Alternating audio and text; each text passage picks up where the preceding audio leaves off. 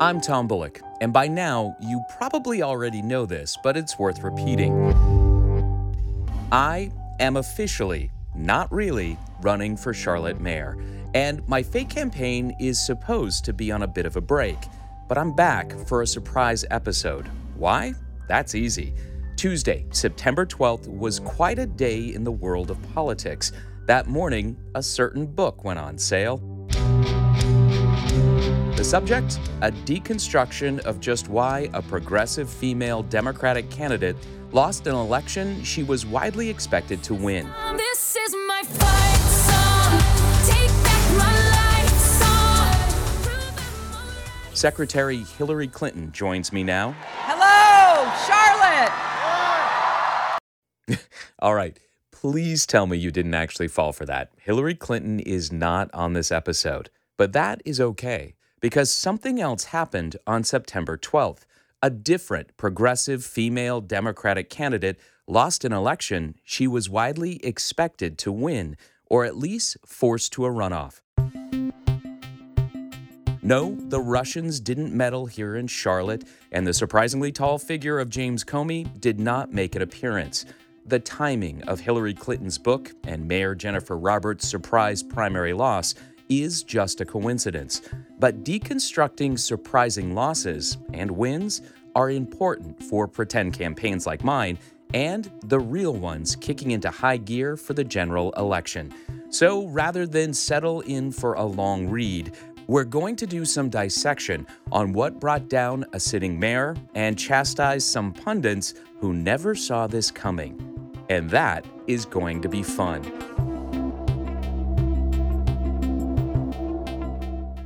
Grab your weed whacker because we will go deep into the mayor's race and the city council primary contests as well, and it's worth it because a lot changed on September 12th. A lot more may change when the new crop of elected officials are finally sworn in months from now. Oh, and if you thought our pundits made a bad call when they both said Jennifer Roberts would win, listen through to the end to see what music group one confuses with Metallica. Welcome to a surprise episode of Candidate Me.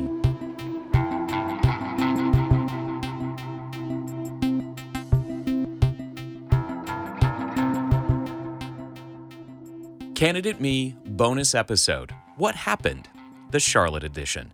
So before we get to that fun little bit where I get to chastise our political pundits for being flat out wrong, I want to give you a bit of a recap on what went down September 12th, the night of Charlotte's primary. So I'm going to play the piece that I did for WFAE, the public radio station I work for. But first, like all good pieces, it has an intro. So I've invited someone back into the studio. Say hello, Marshall. Hello. That's Marshall Terry, our morning edition host. And Marshall, I want you to read that intro for me again. Really? Again? I have to read it again? Yeah, you really do. Okay. The results of Tuesday's primaries are in, and it was a night of upsets. In Charlotte, young challengers beat longtime incumbents, and the city will have a new mayor. Republican Kenny Smith easily won his primary, and Vi Lyles defeated Jennifer Roberts and Joel Ford in the Democratic primary. In a surprise, that race wasn't even close. WFAE's Tom Bullock reports.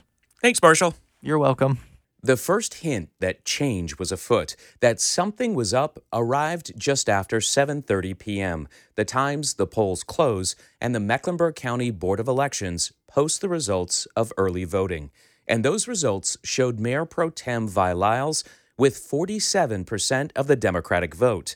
Mayor Jennifer Roberts was in second with 36%. Joel Ford was a distant third with 14%. At the Roberts campaign party in Plaza Midwood, the party was put on hold, but the small crowd of supporters who gathered were patient. The votes, they believed, would come in. The mood was very different a short drive away at the Vi Lyles campaign headquarters. There, the crowd was jubilant. You'll be on the campaign trail, all on the campaign trail. Thank you very much. And so was their candidate. I'm pretty stoked, actually. Vi Lyles had reason to be. Early voting totals are more than just a tally. They're like a final public poll. Sure, there can be big swings and upsets to those early voting totals, but in municipal primaries, those are rare. And through the night, as more and more precincts reported in, Lyle's 10% margin held. Just after 9 p.m., Sam Spencer, Jennifer Roberts' campaign manager, told reporters the mayor would make an appearance in 5 or so minutes. But first, he said, Roberts had to call the next mayor of Charlotte. Shortly after, Jennifer Roberts made her way to the second floor of the Peculiar Rabbit. She hugged supporters, one kissed Roberts on the cheek, leaving behind just a bit of lipstick. Thank you all so much for being here, for supporting me. Jennifer Roberts walked to the middle of the room. She thanked her donors, her volunteers, her family, her staff. Then she gave the heart of her concession speech. It has been such an honor to serve as mayor during, probably the toughest 2 years Charlotte has seen in her history. A time span that includes the killing of Keith Lamont Scott and the protests which followed, the city's LGBT ordinance, HB 2, and the boycotts. This is all part of moving that conversation forward so that we stand up against discrimination. And I do not apologize for standing up against discrimination. Jennifer Roberts then pledged to help Democratic values win the November election. It has been such an honor to serve as mayor. All this was watched live by a victorious Vi Lyles and her fans.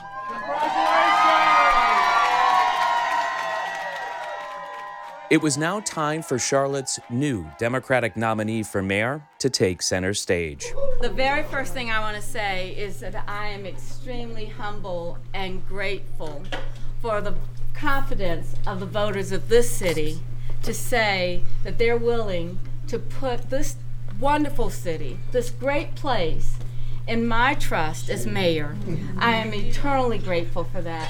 We've got another race to go, but I promise you that we're going to run this the next several weeks, just like we ran this one. We're going to speak about the issues, and we're going to speak to the people about the issues, and we're going to advocate for unity.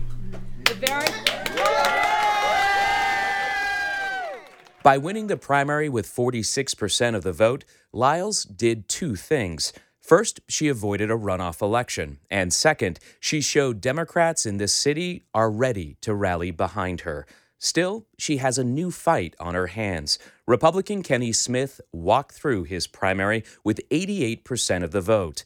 Lyles spent almost all of her campaign donations to get to this point. She has just $43,000 left. Smith has spent almost nothing and has a war chest of $325,000. And he is ready to go on the offensive. Mayor Pro Tem Lyles is essentially the same candidate as Jennifer Roberts. She has been with her 100% on policy initiatives. Many of those have been outside of what we think are sort of the moderate mainstream. Up for grabs in this fight for mayor is the fastest growing voting bloc in Charlotte, unaffiliated voters. Smith believes he has a message they will vote for. What we've been campaigning on to date are the issues that we think are most important to the citizens of Charlotte. That's infrastructure, safety, and jobs. We're going to continue those themes. And also, we're going to differentiate ourselves. Kenny Smith and Vi Lyles now have just 8 weeks to make their case to Charlotte voters. And I am now back in our studio. And what's that I hear? Luckily, this isn't some Hitchcock remake. That's more like dinner, as in crow. It was what's for dinner for the two men sitting across from me right now. They make up our completely biased political panel, and I'm guessing that's what you both ate on Tuesday night for dinner.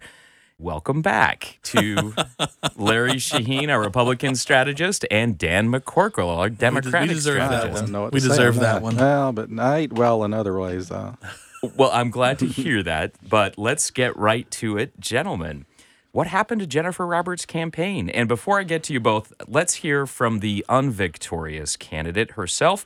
She was asked by my colleague Mike Collins if the protests 1 year ago after the Keith Lamont Scott killing led to her primary night loss. And here is what Jennifer Roberts had to say. I'm going to let the pundits figure out, why Vi Lyles won. I think Vi is going to be a terrific mayor. I think She has a lot of great connections and visions for the city, and we're not that different. So I let the pundits say that. I feel very proud of the accomplishments I've had in the last 2 years. There are a number of things that we have improved, moved forward on, and a lot of people feel more included in the conversation, and that's really important in a democracy.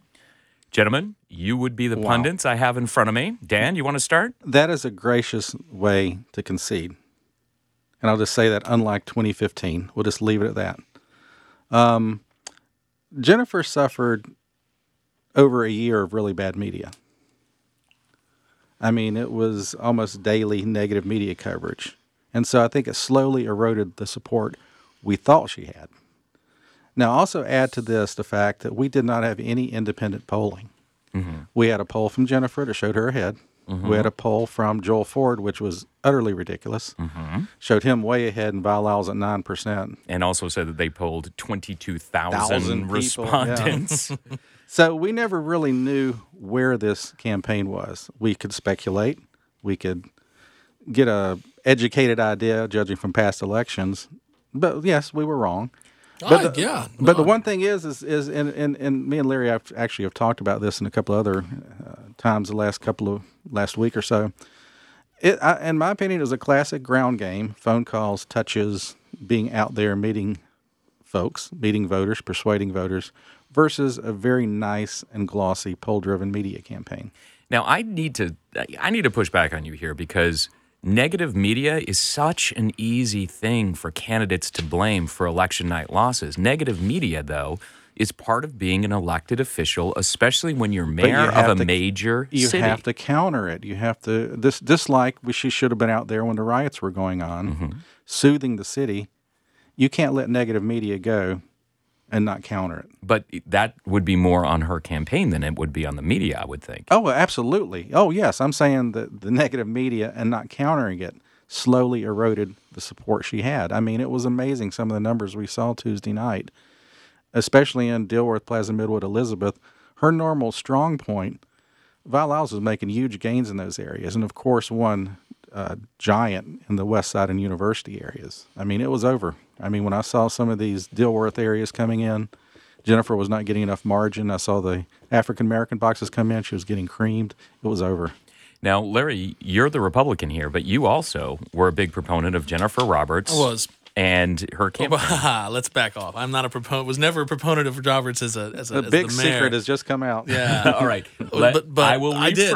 I had a lot of respect, and I still do. Let's be clear. I have a lot of respect for Jennifer Roberts' campaign staff, Spam Spencer, the folks that work for her. They're professionals. They know what they're doing. And I think that the thing that they were trying to do was to get Jennifer reelected in an area and in a time where she was not as well liked as I think even they probably thought. Mm-hmm. Because I think that they probably thought they had from the polling that they thought, oh, we're going to be able to pull this out. Because I'm certain they did polls, and I'm certain none of them saw it. Yeah, none of them saw it coming. None of them saw it coming. And I think what they didn't see coming was, well, first of all, the hurricane. You have to factor that in. That does factor into it sucked turnout. a lot of life out of their messaging. Yes, it sucked a lot of life out of their messaging. It dominated them, and at the end of the day, it was a thing that affected turnout. 2, the double whammy of the Keith Lamont Scott shooting and the riots afterwards, and the way Jennifer responded, and the problem and fallout of the non-discrimination ordinance in HB2. If you look at where she lost, Jennifer did. It was through large swaths of African-American precincts where if she had not had the HB2 issue, she probably could have survived that. If there had not been the shooting and there had been fallout from HB2 and Jennifer had done better in African-American community, she could have survived the other. But I think the combination of those two things really hit her among primary voters harder than she expected and even anyone expected. And I think that everyone will tell you that this result would have been believed in the runoff possibly, but I don't think anyone expected this in the regular primary, and this was something that I just don't know if you could properly pull it. Larry, we never really knew her African-American strength. I want to talk about the Black Political Caucus of Charlotte-Mecklenburg. They were not, in the past, necessarily major players, recent past. Right. You can go back even farther. I'm sure they played a significant role. But under new leadership, have they become a much more potent political force in Charlotte? They had money in the bank, and that was enabled them to do a mailer and enabled them to print enough flyers to cover the areas that need to be covered in the West Side University area. They were very helpful, but there's so many groups out there this time. I mean, I've never seen more participation from more groups like New South Progressives.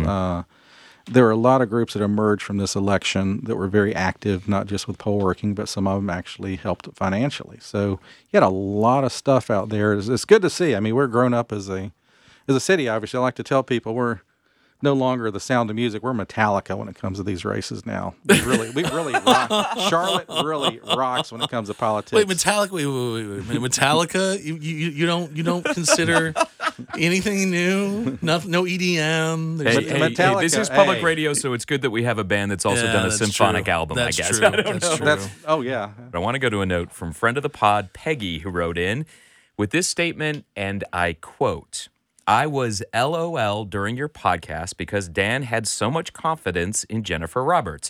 I could see the writing on the wall, !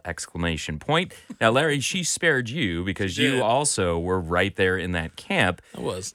But negative media, that's such an easy thing to grab onto. Well, Should we have seen the writing on the wall? Was it right there in plain sight and everybody just kind of followed along? No, it was a narrative and we all jumped on that train. Well, I don't think it was a narrative. I don't. Because you know what? Jennifer's never lost locally.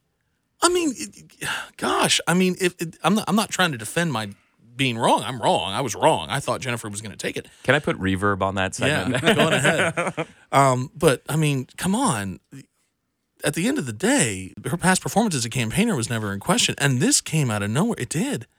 It came out of even Vi Lyles' campaign. They were all expecting a runoff. And I do want to bring up the victorious Vi Lyles. And this is an excerpt from her speech, her victory speech, Tuesday night. We have to remember that when we have a Democratic Party, we do this in unity, and we have to step forward together. So I know that I can count on the support of all of the Democrats on the ticket. Remember, this is a ticket about moving our city forward. It is about a progressive agenda. It is about actually providing those things that we talk about: economic opportunity, affordable housing, great communities. And we do that with a mayor and a council. So I'm grateful for those that have offered themselves on the Democratic ticket for this race. So I'm ready for this opportunity. And that is the victorious Mayor Pro Tem, now Democratic nominee for Mayor Vi Lyles. Sounded great. And here's the thing. We were talking about issues. Larry, you made mention of this before. The funny thing about Vi Lyles' campaign is that she was basically Jennifer Roberts, but not Jennifer Roberts. Exactly. And I've actually said this before, too. There comes a point where maybe people wanted to take it down a notch. I mean, we've been through a lot of mayors. We've been through a lot of stuff in the last 4 years in Charlotte. Vi Lyles is an entirely different personality, entirely different person when it comes to governing. Maybe we want what Jennifer talked about, but we want it served in a different manner. And that's an interesting point, too. That's a very good point. It is. Vi Lyles, I think it's fair to say, given her decades of experience as a city staffer before ever being elected, given the way she ran her campaign, Vi Lyles, to me at least, came across as it's time to elect a technocrat. Someone who knows the budget, knows how the city works, and who may not be out there as much as, say, a Jennifer Roberts. Is that a fair comparison? Well, I don't think it's... Well, no. I don't think that... Out there, I think, is the wrong way to say that.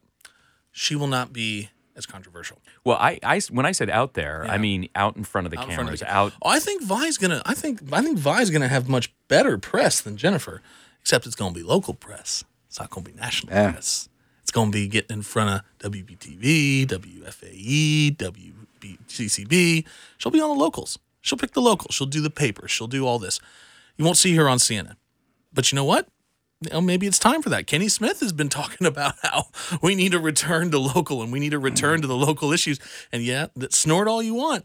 That's been his message from the beginning. He's been running it since the beginning. Well, good luck with that. Good luck with that. I think you're going to have to show me. Demographics take over now. Where you don't is have the Vi target. different than Jennifer, other than she is not physically Jennifer Roberts? Dan, you actually just agreed with that point. You did just agree with that point. So let's build off of this. There's a target on Jennifer Roberts' back no matter what she said or did. She could have invented a cure for cancer, and you Republicans would have a big target on her back in November. But Vi Lyle's an entirely different person. Okay, so your contention is, let me make sure I've got this right. Your contention Charlotte is is a that this was Democratic not city. a repudiation of Jennifer Roberts and her policies. This was a repudiation of Jennifer Roberts as the individual. As she was projected in the media and as she handled herself as mayor. So you don't think Vi is a very different person. So you don't think that the Democratic voters rejected her policies, which were then pushed by I'm her actually council? going to answer They that wanted one to because bring it down a notch is what we want. Yeah, Turn the and music down. I'm turn the Metallica down if we're Turn the turning without Metallica down. I'm going to say this, though, Larry. The answer to your question, in my opinion, is the Democratic voters did vote for the same policies as that Jennifer Roberts had. They just didn't vote for Jennifer Roberts. If you go down the line, Vi Lyles and Jennifer Roberts stand for many, if not all, of the same things. Right. The dial may be turned down. An easy thing to point to would be if you go back to the original plan for the LGBT expansion, the ordinance. It was Vi Lyles, I believe, who originally said, "Well, the bathroom part of this is the controversial part. Let's strip that out." And then you have LaWanna Mayfield and a couple others saying, "If that's out, that was what 2-3 years ago." So, it does seem like Democratic voters in this Democratic city are fine with the policies, but not the messenger in that case with Jennifer Roberts. Is that a fair way to say it? Very fair. What is her campaign at this point? Because Vi Lyles ran the fundraising. we'll get to that too. Vi Lyles ran a very cordial campaign against Jennifer Roberts, and she had to. It will not be cordial now. Are we expecting positive? And I'm not talking about, we're going to bring up Kenny Smith after this, but I want to hear the Vi Lyles answer Poor first. Kenny. Understand one thing. mean poor Vi? She's now a historic candidate. She will be the first African American female elected in the city of Charlotte. Larry, there's nothing you can say about it. We've had plenty of old white men like Kenny Smith. Vi Lyles will be very exciting to the West Side University area. You get a big turnout in West Side University, a Democrat can beat anything, Larry. And also, she's acceptable to Democrats in South Charlotte, Providence Corridor, Myers Park, those areas where Jennifer was not. Vi will have a much more complete victory, probably the most complete victory by a Democrat since 2011. Go ahead and mark that. Okay. Marked. Mark that. Larry? I've gotten both of you to admit that there's really no difference between Jennifer and Vi. So tell me, why would you? Why if one was bad, then why go for the other? I'm sorry, Kenny's campaign. And let's just talk about structure, please. Can we talk about structure now? Can we talk about structure? No, you want to jump ahead. You want to jump ahead to Kenny Smith. So I'm going to introduce him because he won his. Well, I'll call it a primary. But it wasn't unanimous. It wasn't unanimous. No, he won with 88% of the vote. But Kenny. That means 12% of the Republicans are ours. Yeah, that's interesting. I mean, I don't think so. But I do think it's also important to point out this is not an apples to apples race. No. Vi Lyles, Jennifer Roberts, Joel Ford, the top tier of the Democrats. Spent what, $600,000? Well, more than that. More than that, more like $750,000. But they also were top tier candidates. Now, technically, Kenny Smith had a primary against two other opponents. But let's be quite honest here. He was not specifically challenged the same way Jennifer Roberts or Vi Lyles were. No, and he got the right number. I mean, tell me the last time anybody won by. I mean, I think Edwin won 2013's random primary by about this same number. So. No, and how did that work out in the general? He got close. But Kenny won everywhere. I think he lost one precinct. Yeah, and there were ties where no one voted. Which, always a lovely tie. It's like the soccer match of politics. Exactly. Ties where no one voted. Now, Kenny Smith did something which I thought was interesting, and I'm curious what both of you think about this tactic. He sat on his cash, and before you answer, I'm going to let him explain why. He raised a ton of money. He spent about, in the mid $70,000 range, and he's still sitting on at least $325,000 in the bank. He told us that was by design. We wanted to know who we're going to run against, and that is for us effectively. This is going to be a 60-day sprint. Money spent in June doesn't necessarily win the election, and so we want to have the maximum amount of resources at the most critical juncture of the election, and we're going to be very well positioned to take on Mayor Pro Tem. So, all right, Kenny, here's your problem. Oh, wow, he jumped right on in. Vi Lyles was already defined by the media, by the voters, and by the Republicans.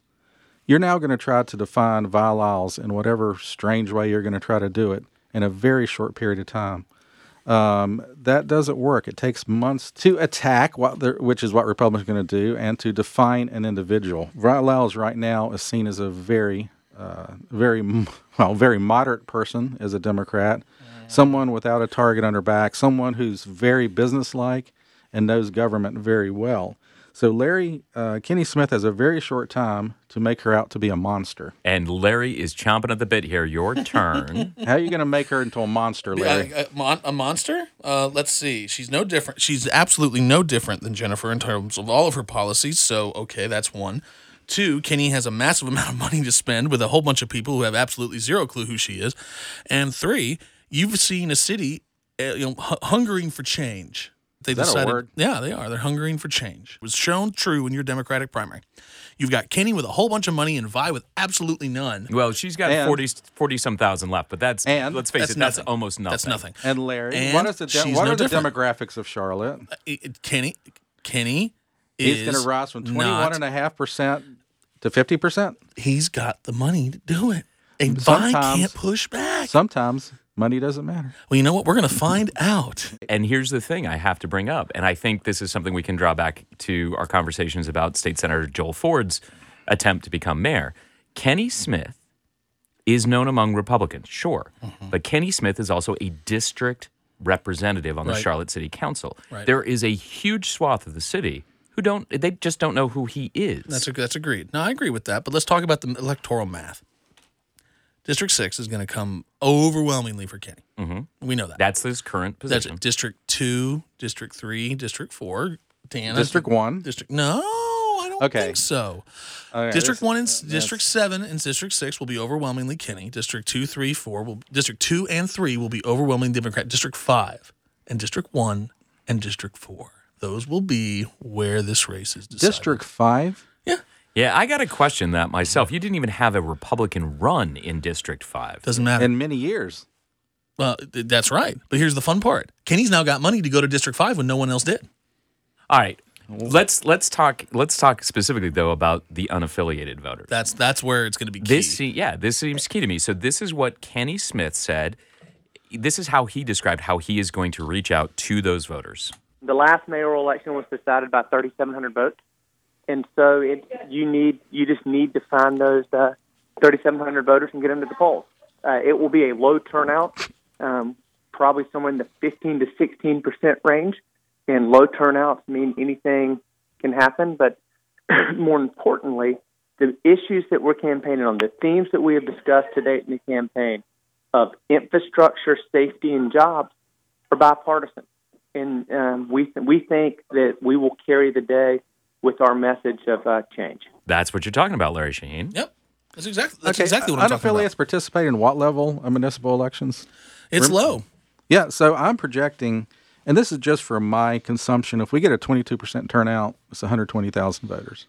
The win number is about 60,000 to 67,000. That's a lot lower than Vi said on Sunday. 22% turnout. Vi thinks she needs 46,000.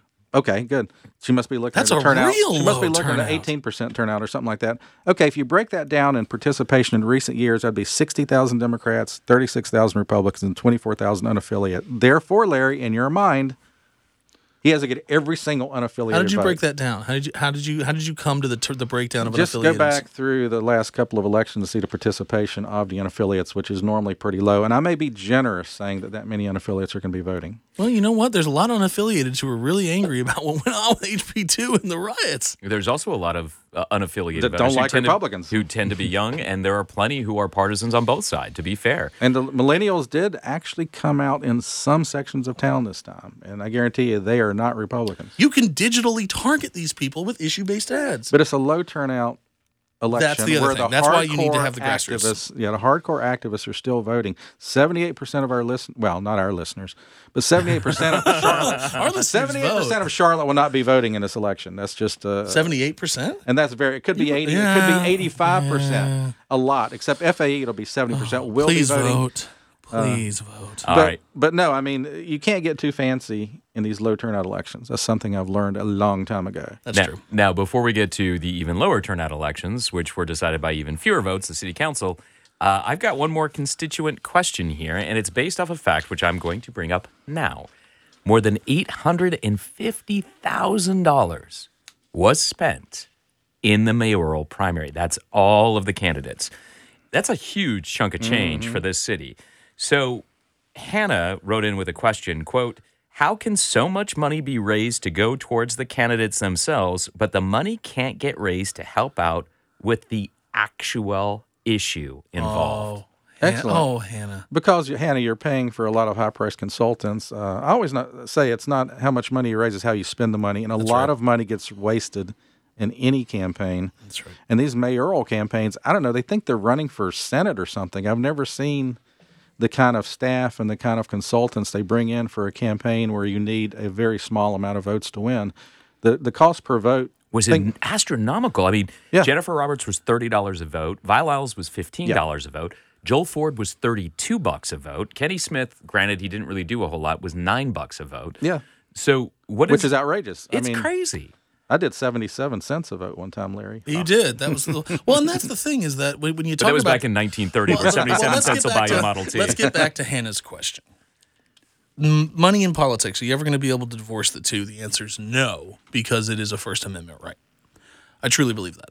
Now, the reason that you've got folks with such a hard time raising money for issues is because probably they don't have as well paid fundraising consultants as our mayoral candidates have. That's a fair point. Because they have some of the best. All right, now after much ado, let's talk city council. You both represent city council candidates. I'm going to waive our restrictions that I've held firmly in place on both of you. I'm going to allow you to talk about your candidates. Before you say anything more, Larry, tell us who your candidate is. I was working for Tarek Scott Bakari in District 6. Dan, tell us who your candidates are. I am working for Dimple Ajmera, City Council at Large, and Greg Phipps, City Council District 4. And all of your candidates have made it to the next round. Of course. Well, I'm going to start with you since you said, of course, Dan, with what could be a burning question. Now, Dimple Ajmera, this is her first election. She was originally appointed to District 5 to replace John Autry, who was elected to the General Assembly. One of my candidates, too. It's kind of strange. And so this is the first time she is running for actual election. She came in fourth. A strong fourth. A strong, and that is fair. It is a strong fourth. But I think one of the burning questions here, and I'm curious your honest take on this, Dimple Ajmera has been out front with some controversial comments, we'll say. She had her Trump, no Trump representatives should be on city council, which she then kind of walked back. And then she also had what was a bizarre moment on the Charlotte City Council a few weeks after Charlottesville asking, for a proclamation. She has gotten, and you just talked about this, she has actually received a lot of negative press. So my question is this. Did Dimple Ajmera perform better because of that attention and because of her stances, or did she perform worse because of the same? It depends. Now, understand one thing. You survive a primary, win a general. Remember, Smudgy Mitchell did fantastic in the 2015 general election, came within 250 votes of losing. Yes. Placement in a primary does not necessarily mean placement in a general. That's fair. Now, the thing with Dimple is it helped her tremendously in some areas. Now, understand, the first 6 months of Dimple's tenure was very positive. It was about Eastland Mall, it was about being the first millennial, the first Asian. Mm-hmm. Then, after the Trump situation, it got controversial. So what had happened with Dimple, she ended up being extraordinarily strong in the university area, West Side Beatties Ford corridor, where a Democrat needs to win. She did very well in Sugar Creek, Albemarle, Shamrock. Where she did tremendously bad is where you have the moderate white Democrats, the more professional Democrats, the Democrats that read The Observer, and that is Myers Park, Providence Road, Park Road corridor. Mm-hmm. She did awful there. I mean, numbers, she came in sixth out of the main six that were running, where she finished first or second in most university. And West Side boxes. She also did not do as well as she should have in Dilworth, Plaza, Midwood, Elizabeth. So anyway, what Dimple became is she became very strong with African-American females. She became very weak with a lot of white voters in certain parts of town. That needs to be overcome in the general. And that's the kind of problems me and Larry have to solve all the time. Now, Larry, the Republicans didn't have a primary at large, so I'm going to let you start with this. Claire Fallon lost, and lost badly. How big of a surprise was Claire Fallon? That wasn't that big a surprise. And why not? You got to run a complete campaign. You got to have everything. And Claire is a great lady. who probably is closer to my side of the aisle than she is to many on the left. Yeah, that's a fair statement. She often would vote across party lines. And that's it. She crossed party lines on stuff. And when it comes down to getting the endorsements that she needed, she didn't get the Observer, which she had relied upon for several years. And you asked us a question a long time ago about what endorsements matter. Yeah. You got your answer. Yeah. Charlotte Observer endorsement mattered because where he talked about where Dimple did poorly, that's where the Observer endorsement mattered. Right down there. And he was right. He nailed it on the head. Dan nailed it on the head. In a primary. And it's going to matter in a general too. No, not as much. But anyway, one thing I will say about Claire is that, she had 6 good years on the council. Mm-hmm. And I always say this about a lot of folks, and it may have applied to 2 people that were defeated on the council, incumbents. There comes a time where you can look back at what you've accomplished and say it's time to get out. Maybe Charlotte is changing, and maybe I don't fit that change. But maybe I won't run again, and I will rest on my laurels, so to speak, and rest on what I accomplished. And politicians never know when it's time to get out. They want to go for that one more term. They want to do this one last thing. And sometimes, I don't mean this in a bad way, the party may pass you by. Well, and let's talk about the makeup here, because this is fascinating. I've been in Charlotte now for, 3.5 years. So I was here for the 2015 election. And if you look at the people who were elected to the Charlotte City Council in 2015, John Autry, as we said, has moved on to the General Assembly. Mm-hmm. Al Austin has stepped down to take a more demanding job with the state. You have Patsy Kinsey, who was in District 1. She was beaten by Larkin Eggleston. You have Claire Fallon, who is out. And because of the rules in Mecklenburg County, you cannot both run for mayor and hold a council seat. So either Vi Lyles or Kenny Smith will lose in November and be out. So at the bare minimum, you have 5. Yep. 5 new members of the Charlotte City Council plus a new mayor. That is half of the overall body. Is this a significant moment? Yes. For Charlotte? Yeah, Why? Yes, the answer is yes, because you're seeing a movement and change in terms of what's about to happen. And where this is going to have the most drastic effect will be land use and zoning.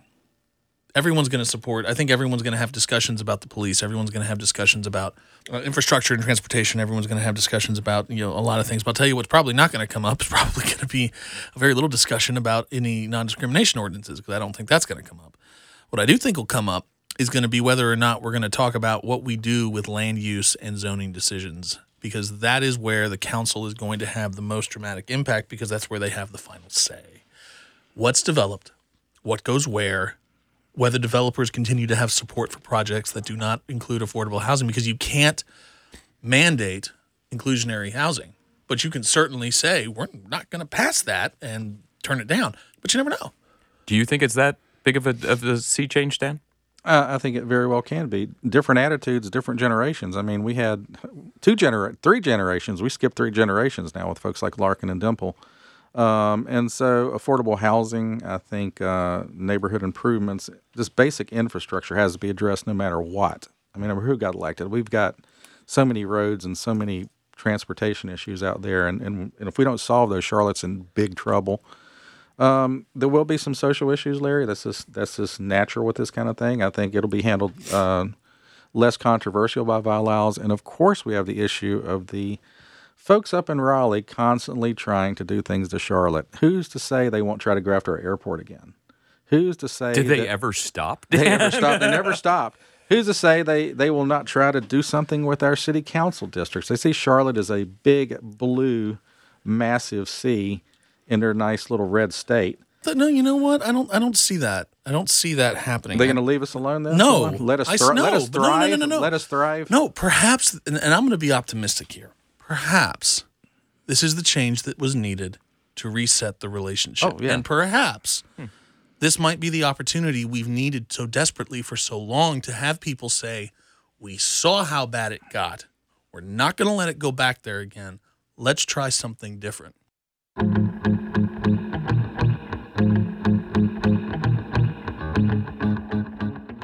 Republican strategist Larry Shaheen and Democratic strategist Dan McCorkle. And speaking of trying something different, after that unexpected reference to Metallica, I decided to let our political hacks try to pick the music we end this episode on. I won't do that again because, well, this happened. What Metallica song is the song that best sums up either the primary night or the upcoming general election? I'm going to let you guys vote. Unforgiven, too. Unforgiven 2? Wasn't it? I'm going to admit, I don't know. The Sandman. I don't know the name of any Metallica songs. Well, Sandman, can I say one of the Christmas songs? Metallica Christmas album. Didn't they do like the whole, what is it that is, who's the band that runs, oh no, the Mannheim Steamroller. Sorry, that's not Did Metallica. you just confuse Metallica A millennial. and Mannheim Steamroller? Yeah, I did. Millennials have no clue. Plus, Rush Limbaugh plays Mannheim Steamroller, so that's part. Larry would probably heard that in an early age. He heard. Oh that. no, Metallica did stuff with who was it? Okay, this is recent person. This is a painful. recent person. I can't think of it. So, dear Larry Shaheen, just to clear things up, this is Metallica.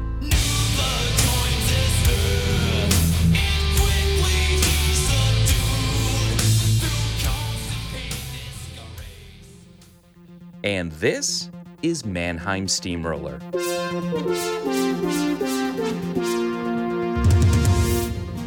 Yeah, I have no words for his musical confusion.